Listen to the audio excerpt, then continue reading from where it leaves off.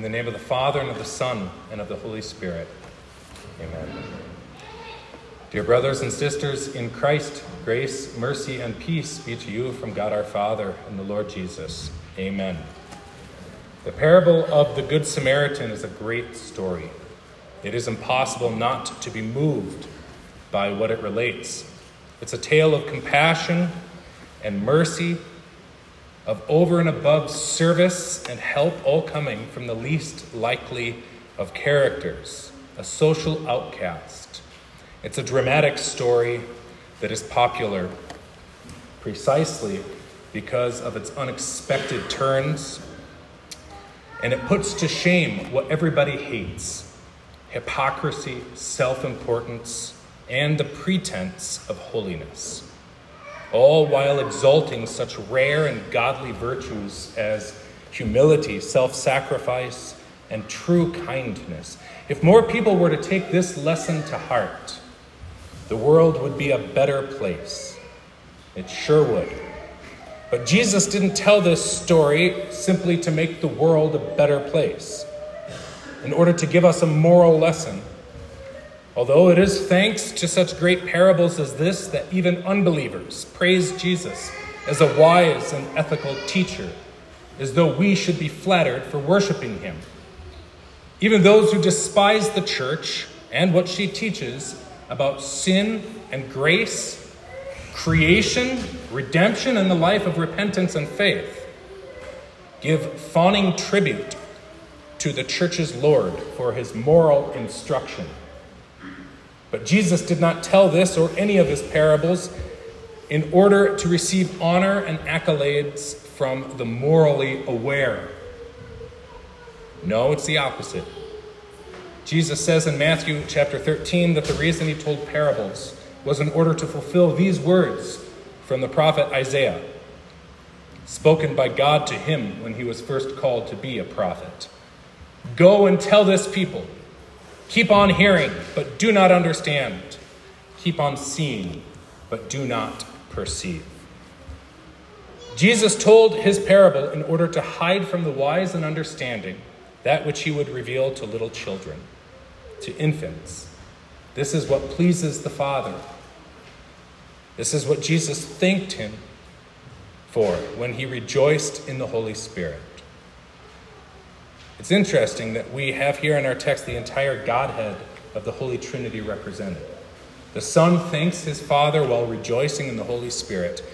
The Father, Son, and Holy Spirit are one God. They are one in essence, one in will, one in majesty and power, co-equal, and they share one gracious objective toward you. That is, God's goal for us and all mankind is to save sinners from the clutches of sin and from the depths of hell.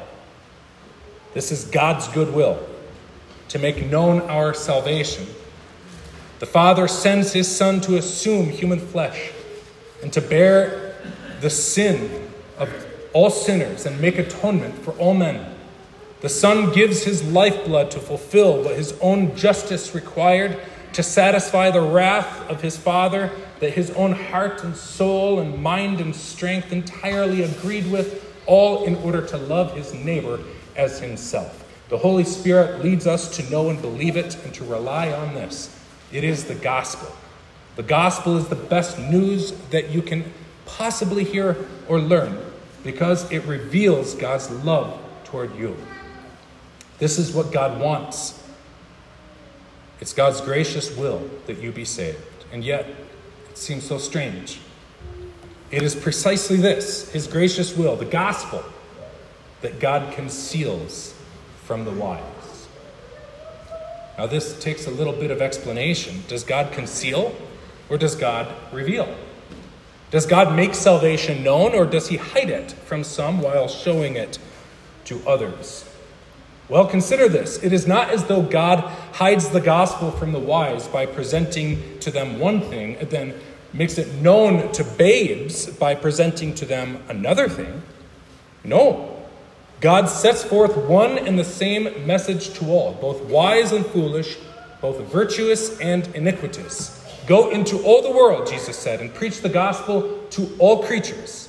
The reason it is hidden from the wise is not because God doesn't want them to know it. or because God fails to show it.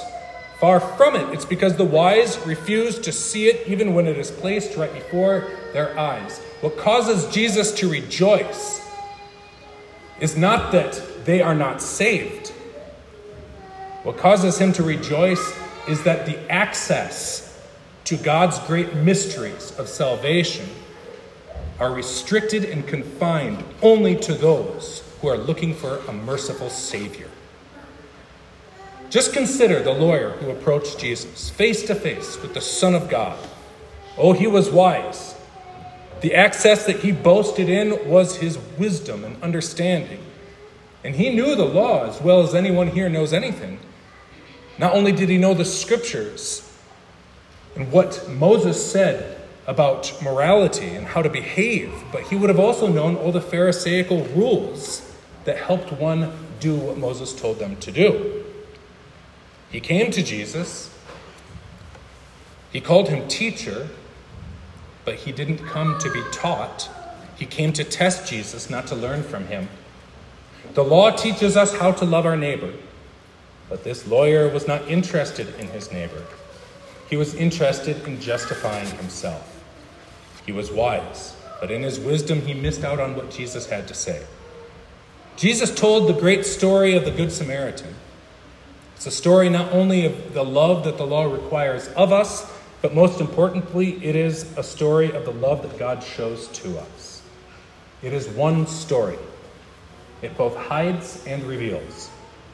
By hearing it from two different perspectives, one can and ought to learn from it two different messages. It teaches the law that exposes our sin, and it teaches the gospel that forgives us our sin. It teaches both these lessons, but all the lawyer got from it was more law, because that's what he wanted. And so the message that Jesus wanted him to know, the gospel, was completely hidden from his eyes. And yet, look, Jesus still preached it. And that's the point. He doesn't preach based on how he's getting through. He preaches what his Father gave him to preach, what is true. And that's the point. He preaches it for you. For I tell you that many prophets and kings desired to see what you see and did not see it, and to hear what you hear and did not hear it. Therefore your eyes are blessed, because I have prepared you to love what I am teaching you. And what did they love? What did they see that Abraham did not see? What, more law? Is that what Abraham missed out on? Is that what he longed to see? Was this the day he saw by faith and rejoiced in, as Jesus says elsewhere? Clearer moral instruction? Or Moses, is that what his longing eyes desired to behold? Moses, who brought Israel as far as the promised land, but was not permitted to enter. Is this what he missed out on seeing? A more dazzling display of righteousness than what Sinai offered? Or David, who received instructions for how to build the temple, but never saw it built? Or Solomon, who built the temple only to see in it a dim representation of what? Clearer ethical insight? What, better proverbs? Is that what these prophets and kings missed out on? Is this what the disciples got to see that their fathers only desired to see but didn't? The thought is preposterous. What made the eyes of the disciples blessed was not that they heard a good moral story that illustrated really well what their duties were toward their neighbor. The lawyer heard that. God did not need to come down from heaven to tell stories. He came down from heaven to save sinners. What further blessing could any prophet or king have reaped from this than what they had ever known? The reason unbelievers praise Jesus as a moral teacher isn't because he taught them anything. It's because what he says agrees with what they already know and what they already trust in to make them wise unto their own salvation. But the law was always sufficient to prepare for repentance. The law cannot bring anyone all the way. The law works wrath, and this lawyer was full of it.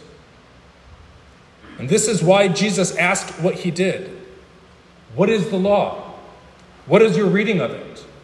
Quit trying to make peace with God by justifying yourself. How in the world, lawyer, if you are seeking to be justified by your own works, how in the world is the law not clear enough? Don't test me, lawyer. Answer me. What does the law say? But if the law is clear enough, if it has already exposed you as a sinner, then there is a message in Jesus' parable that Moses did long to hear, that Abraham did rejoice to see, when believing that it would someday be seen, that David did delight in pondering when he sought the Lord's face and delighted in the beautiful design of the temple. The disciples' eyes were blessed because they saw Jesus who came to fulfill the law. They saw with the eyes of faith that Jesus was the main character in the story he told, as prophets and kings had already long known. They saw in the parable of the Good Samaritan not only the love the law required, but also the love that God fulfilled in Christ. This latter point, which is far more precious to us, was hidden from the wise and prudent, who seek to be justified by their own works. Now, of course, don't get this wrong. Jesus preached the law. The law is good. But the lawyer asked a law question and he got a law answer. What the Good Samaritan did is what is required of each one of us to do, and Jesus illustrated it very well. But while you picture yourself striving to be what this Good Samaritan was, while you see yourself failing and not loving, comparing yourself to him in order to make yourself feel better, as though this is the peace of a conscience free from blame. As much as you see yourself not having compassion, but judging and turning away from your brothers and sisters and from strangers in need, when you see yourself to have utterly failed to be what Jesus tells you to be, then choose a different character in this story. See yourself instead as the man beaten and robbed of all goodness and strength and wisdom and virtue. See what Satan, the robber, has done to you and identify yourself as the one in need of mercy, who has left Jerusalem, the city of God, where he was born and baptized and claimed an heir of heaven, and gone down to Jericho, the city that should never have been built, where you have sought out worldly pleasures that have lied to you, and you found yourself robbed of the peace that God gave you. See yourself half dead by the side of the road, only half dead because of what is worse, half alive. Because while you have by nature no spiritual life at all, yet your flesh peskily lives on and desires to live in sin, but it must die. See what the law does to help you. See the priest pass by, the Levite pass by. These characters represent the law in all its spick and span holiness, but they do nothing to help you out. Imagine what help they might have offered if they thought love consisted in offering good moral advice. You should not have left Jerusalem, my dear man. You should not have sinned, my dear brother or sister in Christ. Oh, what heartless righteousness. What merciless holiness. But then see the one who has compassion, and see righteousness and mercy. See holiness and kindness and humility. See the one who is despised and rejected come to save you at his own expense. See what Abraham saw. See what Moses saw. What David and Isaiah saw with the eyes of faith. See your Savior do for you in mercy what you need him to do. Jesus teaches much about you in the parable of the Good Samaritan, true, but do not fail to see what he also teaches you about himself. Do not be wise in your own eyes, but be a simple little child. The wise are those who think that because they know the law, they can therefore do what the law requires in order to earn God's blessing. And so the law serves as nothing but a guide to self-improvement. Of course, they're not really wise by God's standards, but they sure are wise according to the standards that make the world go round. And it's very compelling wisdom. And as you seek that peace and self-satisfaction and just, I suppose, what we call happiness, you want to improve yourself. You want to be better. You want to claw yourself out of Jericho and back to Jerusalem, and you seek a wisdom that we can instinctively relate to, because there's blessing in living a moral life after all, and you know that's what you need. God says so, and our experience confirms it. The law offers what people crave. Principles of living well. Being the you that you want to be and you know you can be. Advice on raising respectable children and having a happy marriage and being a profitable steward of all your earthly substance. Biblical tips on living a life of service. This is the so-called practical wisdom that so many churches and religious communities market today. And you'll see this in the things that they publish, and you'll hear it in the things that they preach. It is a thriving market, and Jesus is the spokesman. And the guidance it lends is certainly not all bad. The law is good, but Christ is hidden. And that's the problem. What the prophets long to see is not there. Our Savior is hidden when he is turned into a friendly and compelling lawgiver instead of the one who calls sinners to himself for rest. God does not reveal his goodwill toward you by teaching you the law. He reveals what the law demands. Yes, but only the gospel does. But only in the gospel does God reveal what true love has done to fulfill the law in your place. The moralizing of the law is ineffective to bless, not because it's not true. Goodness, people need clearer moral instruction now more than ever. But the reason they don't do what is right is not because they lack the advice. It's because they don't love the law. They love the law the way the lawyer loved his neighbor, as a means to an end. Under what conditions do I have to care about him? Under what conditions can I bother? How can I ignore my neighbor and still be blessed? And so it is precisely self-righteousness that causes the law to be twisted and contorted in the same way it was self-righteousness that left the man in Jesus' parable twisted and beaten. People love the law so long as it helps them justify themselves, but they do not love the love which the law commands. But we do. We want to. We pray that God would give us an increase of faith and hope toward him and charity toward our neighbor, and that we may obtain what he promises. We ask that he might make us love what he commands. But how can you love what damns you? How can you love what deprives you of pleasure and requires you to deny yourself and serve others? And how can you love what gives no sympathy to you when you ruin your life on account of breaking the law? How can you love this? Because you agree with it. Let it show you your sin. And let it teach you to long for him who fulfills the law by loving you. You can love the commandments of God, and you must. Because it is by loving what shows how loveless you are that you are prepared to long for what Moses desired to see. And what did Moses desire? What did he long for? He longed to be replaced by a better voice. He longed for his voice to be replaced by the voice of Jesus, a prophet whom we would hear, a prophet in whose mouth better words are spoken, a prophet who could fulfill what Moses himself could not, a prophet who could enter the promised land and bring us with, and not simply send us on in with warnings while he dies on the mountain. No, Christ fulfills the law and rises again for us and brings us into the promised land. This is what Moses desired to see and couldn't see it, but he died believing that it would occur for him, for you, for the disciples, for all of us.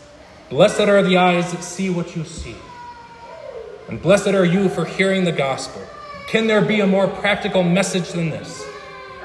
For those who have been taught to love the commandments that show them their sin, who have been taught to love the mercy that Jesus shows in fulfilling the law, only we, babes and children, helpless, entirely reliant on Christ who loves us. Only we know what mercy is toward us, and so only we are able to show mercy toward others, because we know its source, we know its purpose, we know who it is supposed to benefit. Jesus came to benefit us at his own cost, and at the cost of his own honor, and at the risk of being praised by unbelievers as a moral teacher, another Moses. Jesus came to show mercy at his own expense and to make all preparations to continue to serve us until kingdom comes. We love his commandments precisely because they drive us to his promises. And by loving the mercy that he requires all of us to show, not only do we receive it, but we are enabled to show it. Because Jesus, who loves us, has taught us to love it. In his name, amen. And the peace of God that surpasses all understanding shall guard your hearts and minds in Christ Jesus unto eternal life. Amen.